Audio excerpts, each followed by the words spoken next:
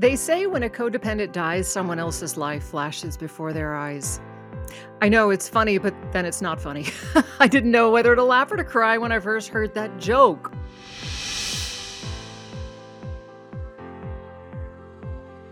What is codependency and is it an addiction? That's what we're going to talk about, okay?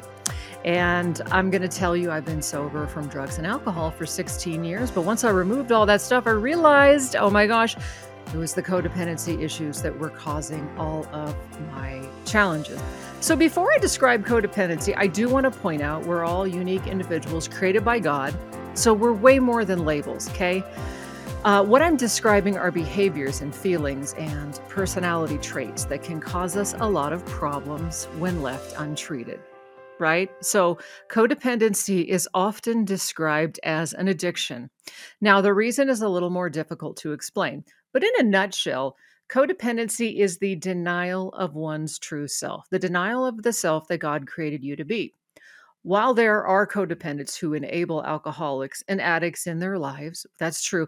That definition is only a fraction of the definition of codependency. So, codependency is a denial or repression of our own needs and our own feelings. Usually it begins very early in childhood, right? Like everything else, right? But if our emotional needs were not met in a loving, unconditional way, we create this false person, this false self, this false identity. This self that we create learns to respond to the emotional or behavioral cues of other people or their caregiver to earn approval and acceptance. Our real needs are then suppressed. So we're living for something else. So a belief is formed that our own needs are bad or shameful. And because this false self was often created at such an early age, a lot of times we're not really aware of it as we get older. So, generally, codependents struggle with very low self esteem and a strong external locus of control. And this is the belief that most things happen outside of ourselves, outside of our control. So, we often feel very hopeless and very powerless. We don't believe that anything we do really matters or really makes a difference. And it makes sense, right? Since our self worth is determined by other people and influences outside of ourselves, we often rely on these things for our identity. And when this external approval is waning, we can suffer anxiety and confusion, dread, depression, and other issues. Hence, the codependent is an addict, addicted to others and external things outside to feel okay inside. So, part of the reason codependents can find themselves in dysfunctional, one sided, or abusive relationships is because of this poor internal locus of control, right? So, we deny our own feelings and instincts out of fear or shame and only react to the needs or the cues of other people. And since the codependent doesn't really know who they are, their identity is defined by things outside of themselves. And also for the codependent, self worth is often determined by comparing ourselves to other things and other people. And we can feel just this strong hopelessness or helplessness and depression when we don't feel like we measure up.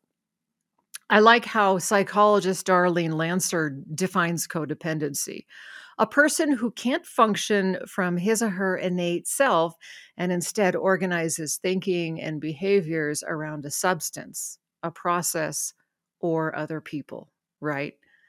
And that's the other people thing is the more traditional term. But can you relate to the idea of the false self? I'd love to hear your thoughts in the comment section below. And in upcoming videos, we're going to answer the question: are all alcoholics codependent? But I will say this: all codependents are addicts, and many, if not all, alcoholics are codependent in one form or another based on the definitions I gave you. So, for instance, I've been sober 16 years for drugs and alcohol, like I said, but my real healing didn't start until I really began to dig in and uncover these issues with codependency: the false self, the repression of feelings, the low self esteem, the need for approval, the feeling powerlessness, and on and on. So, I use the booze and drugs to soothe all that stuff. So, as an alcoholic, The real work was and still is overcoming the codependency issues. And here are some ways to begin to heal from the codependency. First thing is to begin to create better boundaries with ourselves and with others. And this can start by realizing, hey, I'm not responsible for other people's happiness and emotions, but I am responsible for my own. Okay.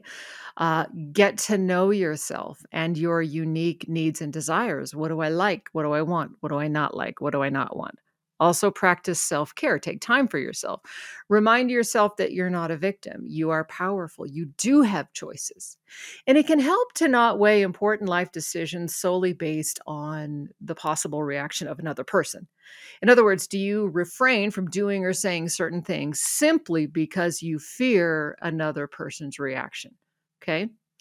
Also, take time to discuss your emotions and issues with another healthy individual or a counselor, because the more you understand yourself, how you feel, what makes you tick, the easier it's going to be to begin healing and making better decisions for yourself. Also, work on autonomy. This means that you act in accordance with your values and beliefs and not someone else's. Okay.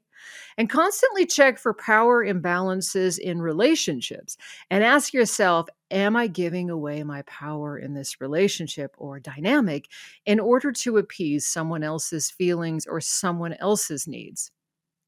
Also begin to accept yourself for who you are. Don't beat yourself up and commit to small changes. The serenity prayer will help with this. And if you want to know more about the serenity prayer and hear the full version, check out the video I did called The Serenity Prayer, what it means and how it can help you stay sober. And finally, pray and ask God to help you see who he created you to be. John Calvin said something to the effect of, without knowledge of self, there's no knowledge of God. And furthermore, without knowledge of God, there can be no knowledge of self. As we begin to explore who God is and who he created us to be, we can begin to heal. Psalm 139, 1 through 6 tells us, "O Lord, you have examined my heart. You know everything about me. You know when I sit down. You know when I stand up. You know my thoughts, even when I'm far away. You see me when I travel. You see me when I rest. You see me when I'm resting at home." It says, you know everything I do. You know what I'm going to say, even before I say it, Lord. You go before me and you follow me.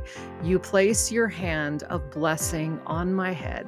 Such knowledge is too wonderful for me, too great for me to understand. Pretty cool. So, what are some ways that you have overcome codependency issues?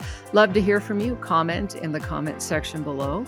And if you're struggling with an addiction, you know someone who is, I'd love to send you my free Stay Sober resource. It's got a lot of great pointers in it, meeting locators, helplines, what makes a good sponsor, difference between AA and NA, and Celebrate Recovery and stuff like that. So I'd love to send you a copy. Just email me. It's genuinelife@jodystevens.org. Thanks, friends, for being here, and join me next time.